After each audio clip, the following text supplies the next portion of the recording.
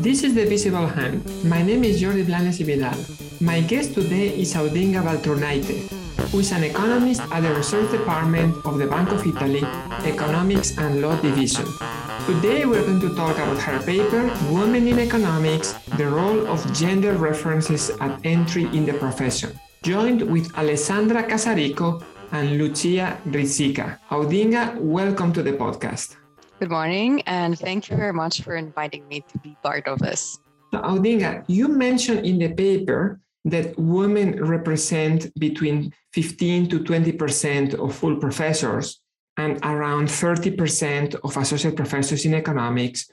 Before we go into the reasons as to why this may be the case, specifically the reason that you propose in this paper, could you talk us through why is it that there should be more women in the economics profession? That is, why this number inefficiently low or maybe inequitably low? Right. So the phenomena you just described is often named the leaky pipeline. So we see a much higher fraction of women at lower academic ranks. For instance, women gender gap in education has been nearly closed. Women are close to 50% or even more than 50% among the first year students and among bachelor degrees. As we climb higher, women become fewer and fewer. And the question is why? Why should we care about the fact that there are few women at the top ranks of academia? Well, we know that there are gender differences in preferences.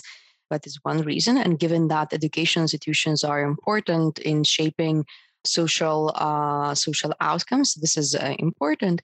The second thing is rather more simple. Given that female economists and their talent is an economic resource which appears to be underutilized, we know that incorporating this component in the production of education, which is, we all would agree, the academic system, would add to the quality of these institutions and ultimately to other economic outcomes such as aggregate growth or other social outcomes. So this would be the idea that talent is like uniformly distributed, say the average male economist and the average female economist are, broadly speaking, of equal quality. And if we have less women, that means that there are less talented individuals that somehow have become full professors at the expense of other more talented individuals who do not have the opportunity to contribute in the same degree. Right.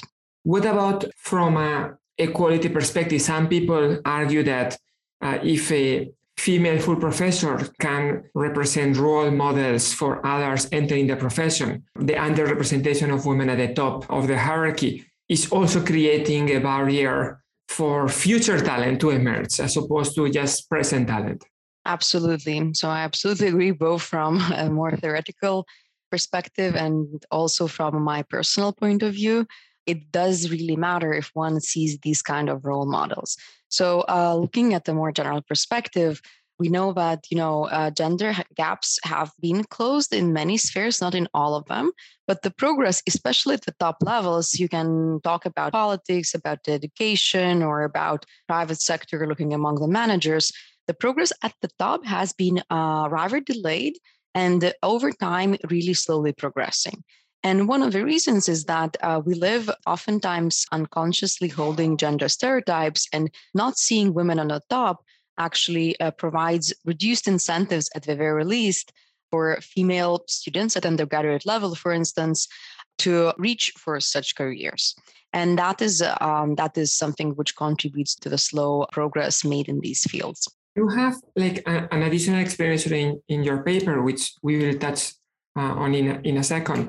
But are there other explanations that have been proposed in general or specifically in the field of academic economics as to why there may be an underrepresentation of women at the top? Right. So the explanations are of two types. So maybe one is demand-based, in which perhaps women face more obstacles in reaching, in climbing the career ranks within academia, which is and has been historically a very much male-dominated sphere. The other one is related to the supply side factors, such as lower willingness of women to enter these rather competitive environments in which requirements for the career or the working atmosphere is is rather different. So the distinction in the literature has been made, and in fact, the two may be contributing, maybe interacting to contribute to the observed gender gaps. So when you talk about demand base, if you don't mind, I'm going to repeat some of the phenomena that refer to this demand base that you have in your paper. So you write there that there have been other works showing, for instance, that teachers give higher grades to male students, that women obtain less recognition for their contribution in co-author research when collaborating with men, that women are held to higher standards in terms of their writing when publishing, that women are cited less, that seminars by female presenters receive harsher questions. In some sense, this feels that the explanations for the underrepresentation of women are kind of overdetermined. Like, we are definitely not lacking on explanations as to why there is underrepresentation of women. However, the explanation that you have in your paper seems intuitively, at least it makes out of intuitive sense to me. What is the explanation that you study here? Right. So you mentioned a number of spheres for which we know and we have evidence from the economics literature that implicit discrimination or gender stereotypes exist. What we do in this paper, we advance a little bit further and we look at a little more subtle outcome.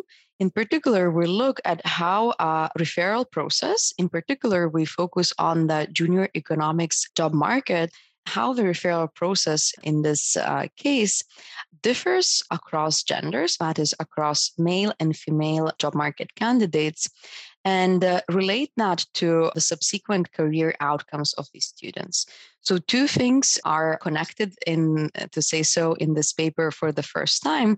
So not only we are showing that there are gender differences and we believe they stem from implicit gender biases, but we also link that to the actual labor market outcome, looking at the job market placements of the students we observe through the job market they've done. So this, we believe, is an important step to take because we link the presence of some rather, let's say, difficult to measure characteristics, which describe a different environment or different support women receive while reaching for the career, to the actual and really, let's say, tangible career outcome, which I think is important to point out because we want to know, I guess, as economists or as citizens, whether these stereotypes would actually matter for real outcomes. So as you say, let me repeat it here. The paper has two parts. Number one, showing that the letters of reference that male and female applicants receive or are written about them differ along a variety of dimensions. One of them, perhaps the most innovative, is the gender stereotypes that are embedded in the text. Second part of the paper, that these things matter for career outcomes, right? In the first part, the content of the letter of reference is on the left-hand side. In the second part is on the right-hand side of our regression. Right. The paper indeed has two parts. In the first part, I wouldn't maybe say we're actually running a regression. We're just measuring raw and conditional gender gaps. So in fact, the characteristics of the letters in terms of the tone which is embedded in the letter turns out to be different for candidates of different genders. And these differences persist even if control for a number of their observables. So in that sense, it is the outcome variable with the main purpose that we want to check whether this is determined by some observables or not. In the second part of the paper, which is meant to document the relationship between these and labor market outcomes, we indeed use these letter tone embedded in reference letters written for candidates of different gender into a regression analysis and to see how the two are related. So then going to the first part first, what is the data that you use for this paper? What is the sample and how do you generate your data? That's a big part of a process. This is the question we analyze in this paper is a rather non-standard in economics, as it is, again, aimed at measuring something which is hard to measure. So as a second, that implies that our data is not a standard one and not readily available. So what we did is we build our data set together, starting from application packages submitted by economics PhD candidates for their junior economics job market. We obtained these packages from two important institutions hiring internationally. And we obtain essentially all information which candidates submit while applying to jobs, except from their names and surnames naturally. So we work with anonymized application packages which contain candidate CVs, the reference letters they receive, and their job market paper. From there, we start constructing our data basically by retrieving in some information from their CVs, classifying candidates by gender. We actually receive the data already classified by that because we don't see their names. We also work with their reference letters, distinguishing between some more easily observable characteristics of these letters, such as their length, gender, or seniority of advisor who has written the letter, the use of adjectives of different type. And finally, we apply natural language processing methods in order to extract the content of the information regarding the content of these letters. In particular, we will measure how certain features, in particular characteristics which are in psychology described as grindstone features, meaning how hardworking the candidate is, or characteristics related to how outstanding the candidate is, that is, describing their ability, talent, and similar. We'll look at how these features are, let's say, connected to dimensions regarding the candidate in the letter text. Finally, for the second part of the paper, we will also connect this information to the job market placements of these students, which we obtained by having LinkedIn, Google Scholar, and Repec platform scraped, searching for these candidates and obtaining information on what placement and in which institution they've obtained, and also looking at some variables of their research productivity. So in terms of generating this data that capture the gender stereotypes of the letters of reference that are written about these candidates, so you mentioned like words that refer to whether the candidate is creative, innovative, exceptional, outstanding, etc. So that you put into the basket of exceptional. Then you have other type of words that you put into the basket of willing to put out of effort. I think you call it grindstone. Grindstone. That's a term from psychology. From psychology.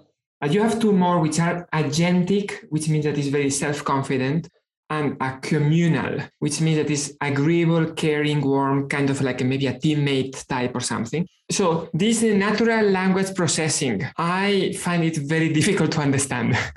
Like I really struggled in reading the paper to see what was going on. How is it that you generate all this? Let me, if you don't mind, describe to you my understanding of how you did it. And I'm sure that it will be wrong.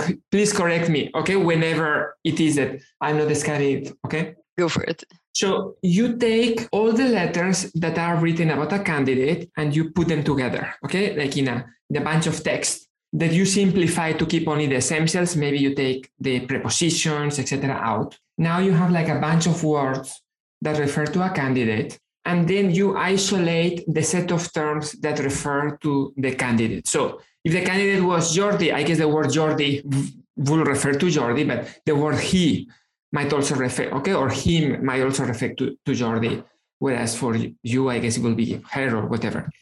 So these are like maybe pronouns, etc. And now you say, I want to figure out what is the position of this word that refers to the candidate in the totality of the text. That is, what type of words in the text the candidate identifier is typically close to. And this is captured by a vector of 100 dimensions that you generate, okay, to see in this bunch of text, where does the word Jordi, he, etc., fall in, okay? Now you take another word, which is the word exceptional. And then you do the same for this other word, again, captured by the vector of 100 dimensions. And then you say, well, I want to measure how similar the word candidate ID, the pronouns, etc., is to the word exceptional. This is the same as studying how similar the first vector of 100 dimensions is to the second vector of 100 dimensions. there is a statistic that, again, I don't understand to measure that similarity, which is the cosine similarity. Okay, that's fine. A complicated formula, I don't need to know it. If that statistic is higher, then the word Jordi, he, him, etc., typically appears in the same positions in the text as the word exceptional. Then, obviously, exceptional is not the only word that captures these concepts. You maybe use the word outstanding or innovative or creative, etc., okay? You put them all together, you average them out, and that's your measure of how that individual is referred to as exceptional in the text, correct? And then you do the same for the grindstone type of words like effort, etc. Have I described more or less what you do? Yeah, one intuitive way in which I tend to talk to myself also about the word embeddings is trying to imagine a space, and it's hard to imagine a 100-dimensional space. So it's even easier just to think about a very simple 3-dimensional space. And you can imagine vectors, words representation in vectors, pointing all over everywhere in this space. So it happens to be the case that this transformation of words into simpler objects, that is vectors pointing into the spaces, is meaningful because the words which have meaning, which is mentioned more often in similar contexts, tend to be closer. You can imagine in this 3-dimensional space, the word excellent pointing somewhere closer to the word outstanding, rather than, and imagine the word terrible pointing to a really far direction from the word outstanding. So this is the intuition behind the concept of this cosine similarity, and because it essentially captures the angle between these vectors and applies a cosine transformation on that. So if you think about two words of exactly the opposite meaning, they would be two vectors pointing in exactly the opposite directions, forming a 180 degree angle between them with the cosine value -1. And you could think about two vectors which are completely unrelated, meaning that they kind of never appear in the contexts in together and so on and so forth. They would form a 90 degree angle, which is a zero value of the cosine. And then, of course, two vectors which have very, very similar meaning, they would have an angle of closely zero and would have a value going somewhere to 1. So thinking about this cosine similarity, which may have a horrible formula in these terms, kind of adds a little bit more of this like intuition to thinking about, our measure of the word similarity. One thing which we do a little bit differently from what you described is that we basically just take all standout words, such as excellent, brilliant, talented, and so on and so forth. They would be vectors all pointing to the same direction, and we take an average of them to capture, let's say, the average direction to which the vector of these standout words points, and then measure, let's say, this angle and take the measure of cosine similarity between this and the reference to a single candidate and all occurrences to which in which his or her, say, ID appears in the letter. So that's the measure we are using. This is, in fact, something which has been for a while in linguistics and has been more recently adopted also in other fields. So there is really blooming literature of economists using these new measures in capture some outcomes, which previously were perhaps more difficult to measure, because you can imagine that measuring a sentiment or tone of language is something not really trivial. So you didn't mention it explicitly in describing your data, but you have 8,000 applications. Right. And then you have 25,000 references. And this is because typically there's more than one reference, obviously, per applicant, right? Yeah. So you have, let's say on average, maybe like for every applicant, you have 3 letters, more or less. But you may also have some referee who has written references for more than one candidate, correct? Correct. You can do this process that we just described at the level of the applicant. You can do it at the level of the referee. You can do it at the level of the letter as well, because what you are measuring is a bunch of text, a bunch of text. So you can apply to whatever you want. Right. This is correct. So we've done in the current version of the paper it for at the candidate level to obtain, let's say, candidate specific measures of grindstoniness or standoutedness, quote unquote. We've done that also for reference letter writers. Why we've done so? Well, it is interesting to observe how students match to professors. And the one thing which emerges is that there is an assortative matching between female candidates and female professors and male candidates and male professors. So not only that determines to some extent, at the very least, the research topics candidates analyze, but we were thinking that that may even exacerbate gender differences we will observe if there are gender differences across reference letter writer, meaning that female professors and male professor write letters in a different manner. So we've done that also for given professors, observing gender differences also there, and we might speak about it later. One thing which we haven't done that at the letter level. So a given candidate would have on average 3 letters, some more, but not very often, because this is a rather standard application package for candidates, and only few of them have 4 letters, some 5, but very rarely. We could do that also, let's say, within candidate. But given that the letter itself is roughly 1-2 pages, maybe 3 pages sometimes, and that references to candidate himself or herself are rather few, we were afraid that this, let's say, body of text in which to position these vectors in the space would be rather limited. We have not done that. You just mentioned that there is like an increasing trend of economists using this type of natural language processing tools. However, I find them complicated. I'm glad that more or less I understood them, but it took me a while. There's like a description of 2 pages in the paper about how they're going on, and I still sometimes feel I don't really know what is going on. So therefore, I wanted to ask you about an alternative way of measuring this. Okay, so imagine that I am writing a letter for a certain candidate, and I write the word exceptional and outstanding in the letter, right? Presumably, I think it would be safe to assume that I am referring to the person for whom I am writing the letter of reference and not somebody else, right? Like if the word outstanding or exceptional appears there, it's clearly, at least, with a strong probability, referring to the candidate himself or herself. Whereas if I am write the word self-confident or agreeable, again, they are referring to the candidate. Why not just measure the number of times that these words appear in the text at all? Perhaps divided by the total number of words in the text. That would be so much easier to understand. And, right. In principle, it seems to me that is as good.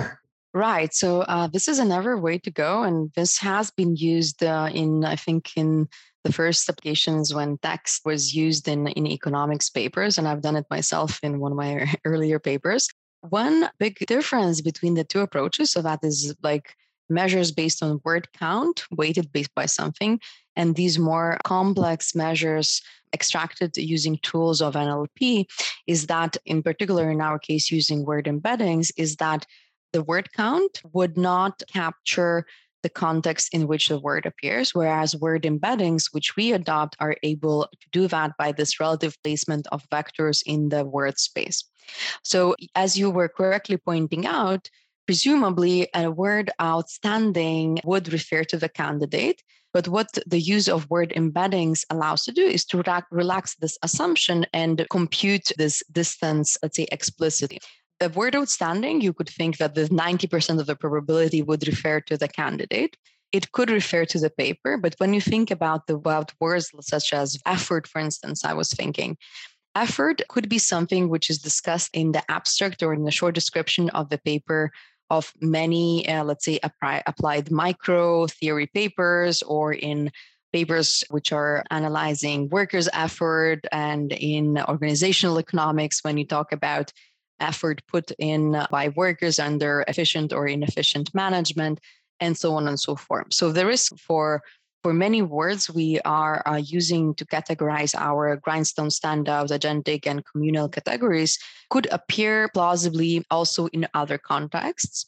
So for this reason, we have relied on word embeddings, which actually don't hinge on the assumption that they only refer to the candidates. Although, again, we don't do that at the moment, but we could use this as perhaps a robustness checks in the future versions in order to provide some measure which is more, let's say, understandable. Although, at least in my opinion, then you should at least control for the field in which the candidate is doing research and so on and so forth, in order to make sure that references and the use of these words in the paper or in references to the paper do not contaminate, let's say, the relationship.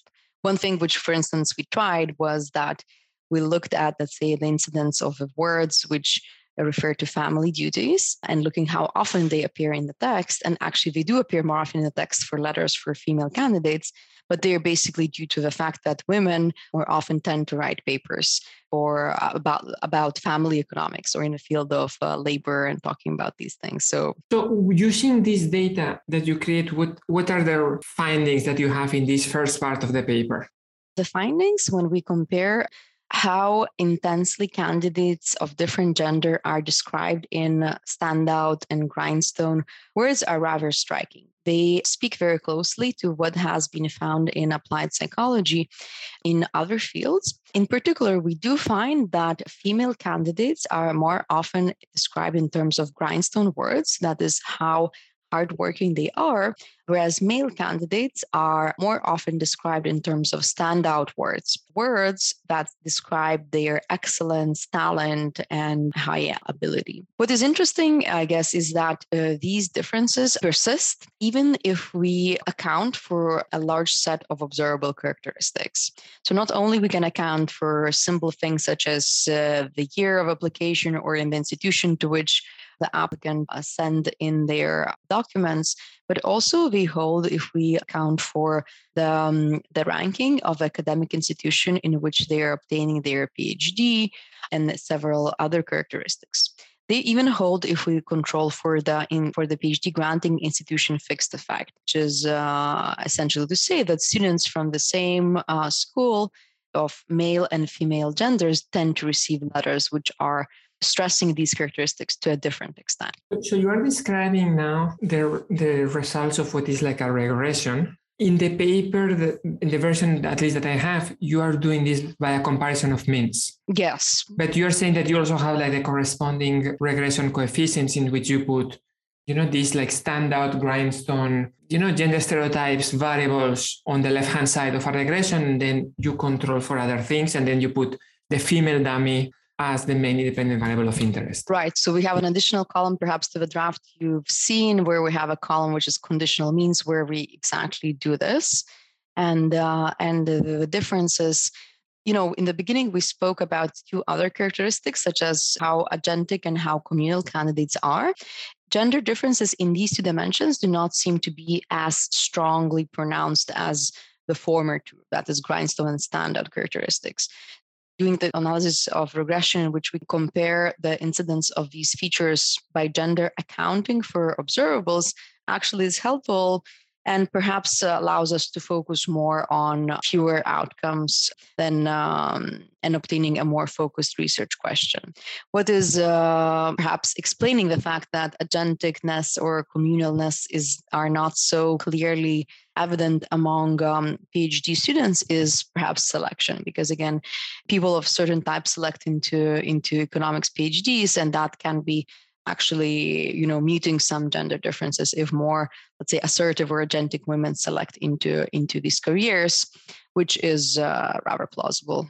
Let me talk about selection then. In the descriptive statistics, you have that the female economists are more likely to specialize in fields like applied micro.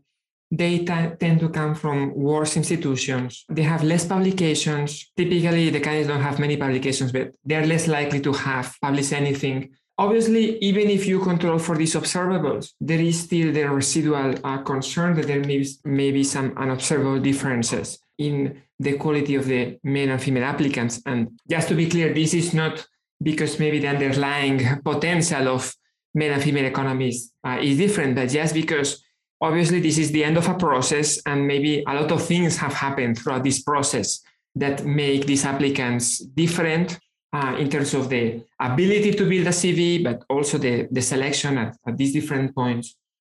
there is this residual concern that these words or variables maybe are capturing something that is inherent about the candidates as opposed to, the result of the way that they are seen.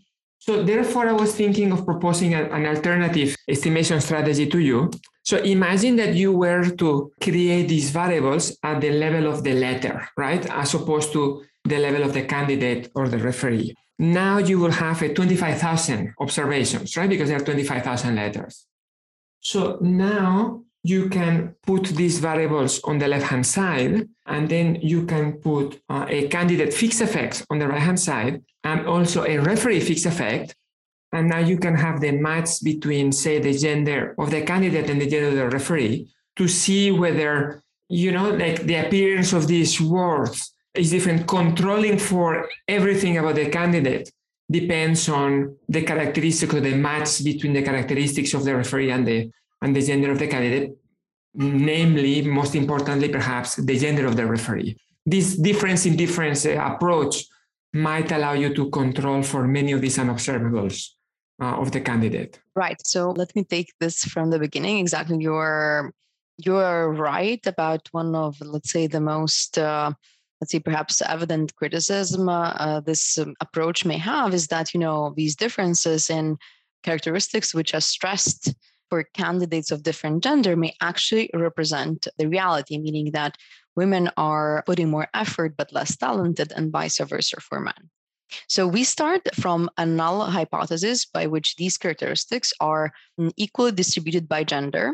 And an important thing to notice is that both of these characteristics, meaning hardworking and the excellent or brilliant in terms of research, are positive ones, meaning that both of them are really likely to contribute to a successful career or high research productivity.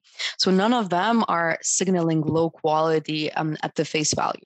Yet there seem to be gender differences in how candidates are described. That's the first thing. But later, we might have time to discuss that. We will see how one category, that is grindstones, seems to relate negatively to the career outcomes, while only standoutedness is something which relates positively to the career outcomes. So these things are rather striking because we posit that they might be coming from the implicit gender biases under the null hypothesis. And to the best of my knowledge, not even in applied psychology, there is evidence that women should be more hardworking than men, except from what we tend to think. Then the exercise you described is very interesting, and this is something which we have thought about.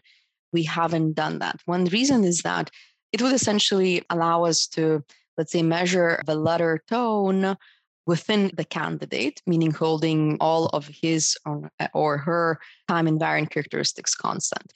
Then the variation we obtain from there is the differences in letter tone written by reference letter writers of different gender. That is an interesting thing to analyze. Yet, again, as I mentioned in the very beginning, we haven't done that for the reason is that the text, which actually refers to the candidate in one single letter, may be very, very short, but we can consider that in the future. One thing which we've done, which a bit points to the underlying idea of your suggestion, is that we've looked at, let's say, these measures based on word embeddings of words of a cosine similarity between the references to the candidate and grindstone and standout characteristics across referees of different gender. This allows us to measure gender differences across reference letters of different gender, where a rather striking result is that gender differences emerge when writing letters for candidates of different gender only among male reference letter writers. Women are more often grindstone and male are more often standout is only a feature which comes from the letters written by male advisors. And female advisors tend to be gender neutral when using these features. So again, under the null, but these features are uniformly distributed, equally distributed, let's say, across candidates of different gender. This would suggest one interesting channel from which these gender differences for male and female candidates may emerge. A couple of comments. The first one is that I was not doubting that the null hypothesis is that these characteristics are equally distributed in the population. I only meant that given that these candidates already have a history of having passed several obstacles and stages, and they have self-selected or they have been selected by somebody else, and so on, that conditional on all these steps, the average male and female may differ. True. That could that is essentially saying that, through 4, 5, 6 years of a PhD, many things have happened to the candidates. They have adapted to the environment which they observe, and perhaps women have been less successful in publishing before a paper and having it on their CV because of the characteristics of the PhD program and the academia they observe in the faculty. So even in my personal case, throughout all of my academic career, I've seen many more male professors than female professors. I had in mind something along the lines of, the standout woman can foresee that their brilliance is not going to be rewarded, relative to men, whereas the grounded women know that, if they persist, they are eventually going to get there relative to men. And I'm not saying that this is particularly plausible, but that one could imagine, certain. One could imagine this. I can agree, because that would be something like complying with gender stereotypes. You think that women are more often expected to be hardworking and perhaps caring more about family spheres, while men are more likely to go out in the society and build brilliant ideas and so on and so forth. If that is the case and women behave as more grindstone and men are more often standing out in the academic environment, then there might be something wrong with these beliefs, male and female, especially maybe female, you could think students hold. Because what happens to be the case is that when we link these standout and grindstone characteristics, we observe that on average, grindstone characteristics will bring a negative value added to, quote to quote, to the career success of these candidates. So actually being grindstone is something or appearing grindstone is something which does not pay off, while being standout on average pays off. So actually, had students known that, they should all appear as standout. One more detail, which is not in the paper, which is something which we're working now, is even perhaps it's slightly more pessimistic for women, because what we've looked at differential returns to grindstone characteristics and differential returns to standout characteristics in terms of labor market success for men and women. That is for male and female students. And it turns out to be the case that while grindstone characteristics do not seem to have gender differences in the returns to the career success, standout words tend to positively contribute to successful placement for male candidates only, meaning that the gender interaction with the female dummy is negative and essentially overturning the positive sign of the purely standout characteristic, meaning that standout characteristics are sort of zero to women. So that is something to reflect upon, I guess, in terms of students' behavior and how they tend to appear, but that is sometimes hard to control because these are rather character or behavioral characteristics, but also something to reflect upon when thinking of how reference letters should be written, thinking of policy implications if there are any to be drawn. You are referring now to the second part of the paper. There's this section called Effects on Career Outcomes.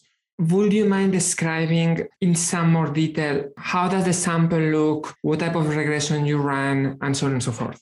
Right. So essentially, we work with over 7,000 candidates for which we are able to compute these word embeddings, measuring how standout or how grindstone their reference letters were, and a number of their observables for each of these candidates, such as the institution they come from, its prestige measured by the ranking, some characteristics of their professors, that is, whether they are full professors or not, and how many publications they've written, their gender, so on and so forth, letter length, and how many letters they have, and which field of research their work is. Then the question we actually want to understand is how these features, in particular, the tone of reference letters, how that relates to the career success. Well, measuring the career success after the econ job market is not a trivial task.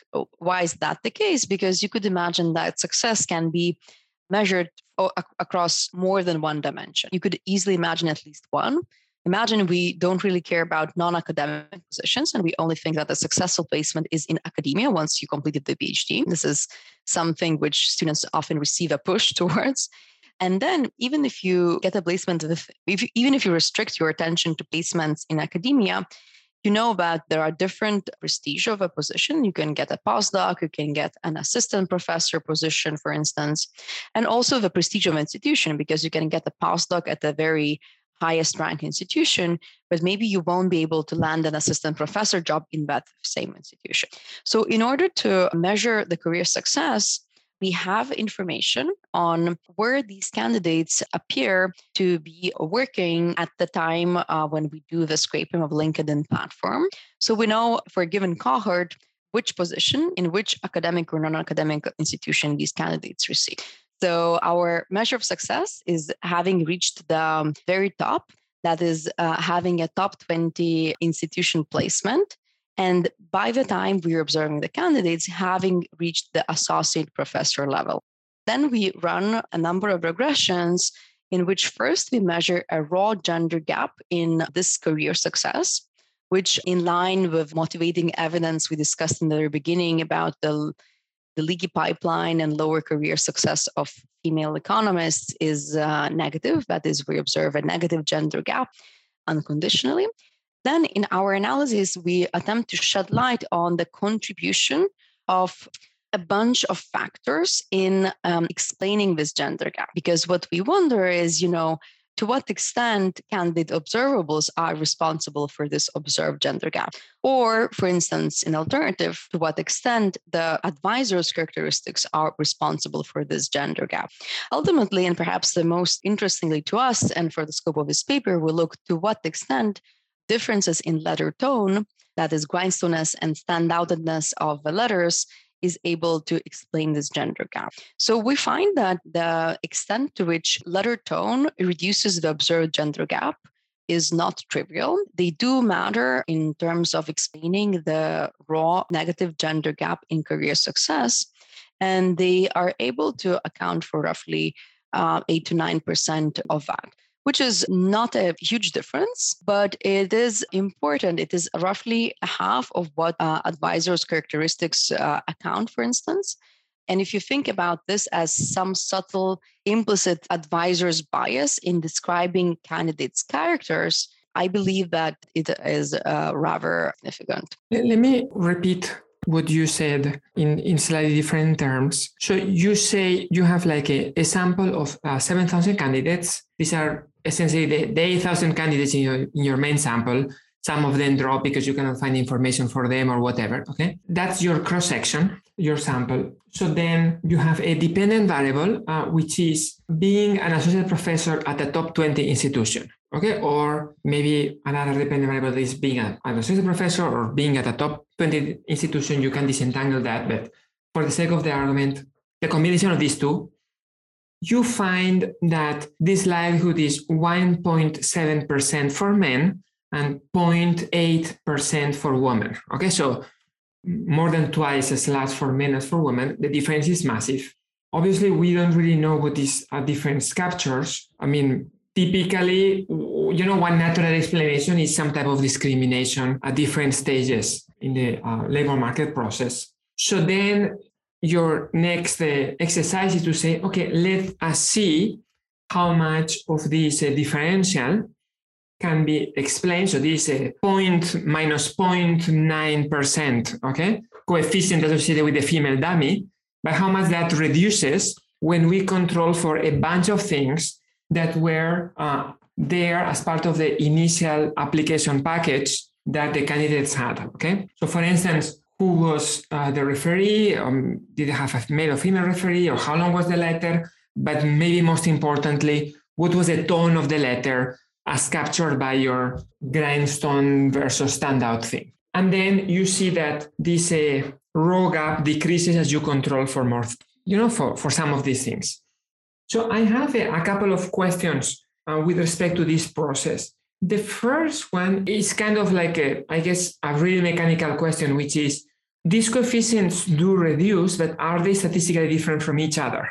Because if the reduction is not very big, it could be that, controlling for some things maybe makes the coefficient slightly smaller, but not in a way that is statistically significant. The second question is how to interpret the decrease of the rho gap. And this is for the following reason. So imagine that we think about the likelihood of becoming an associate professor, okay? Obviously, this happens, I think that you say 12 years later, right? So, or less. More or less or less, okay? At most. At most. Okay, so by then, the candidates have published or not, they have been good citizens in institutions or not, they have taught well or not, they have really a lot of information about them that these promotion committees are going to take into account. Absolutely. I don't really think that these promotion committees are reading the initial letters that the candidates have, let's say 7 years earlier, right? And then looking at the stereotypes and being affected by the stereotypes in the language. So then, therefore, my question is, how do we interpret the fact that the coefficients go down? Because the interpretation, I think, is unlikely to be causal. It's not that we believe that these stereotypes are causing the lower likelihood of promotion. Are they proxying for how these candidates are broadly seen by the colleagues, throughout this very long journey of the application, of the promotion process, is it that they are, correlated with some other type of information that fairly or most likely unfairly is being seen about these individuals? Right. So the case you described is the one which is, let's say, most acute for our early cohorts. That is in the beginning of our sample, because of course many years, around 10, have passed from the moment the letters were written and to the moment when we measure their career success. Yet we see that, conditional on the cohort, career achievement is different across genders. So even candidates of 2010 in 2021 appear to be at different career success levels. Why is that the case? Throughout this period of time, many things could have happened, as you correctly point out. It could be discrimination, it could be different research productivity, it could be different family duties, and so on and so forth. What we keep in mind when we think about these very early candidates is that we believe that this reference letter tone carries some value to the later career placement through the first job market placement. And we tend to see these results. This assumption becomes less and less critical once we get to our later years in the sample, in which we observe candidates which were in the job market just a couple of years ago, where their current placement is virtually their first placement. But I would agree with your concern. What we are working now at the moment are two things in order to tackle this concern. The most, interesting one is we are almost done through collecting the first placement after the job market these candidates have done. So in these regressions, we would replace career success as measured at the moment we scraped LinkedIn in 2021 at some point, with the scraping done in the past months, literally in summer 2022, but actually searching also for the year of a placement and extracting information on the first post-job market placement. So essentially there, we would be observing actually a more direct relationship between reference letters, which these candidates sent out uniformly to all of institutions, and the prestige of the institution they were placed at. So that would be, let's say, circumventing the more, complex promotion decisions, which are affected by many, many factors throughout the time which elapses from the early job market in 2010, 11, 12, and so on and so forth, and the placement we observe in 2021. Thank you, Audinga, for coming to the podcast. Thank you very much. It was my pleasure. Please visit our website, thevisiblehand.uk, for links to any other papers that we may have discussed. Introductory music and logo by Aitana Blanesiso, episode produced by Anderson Tan.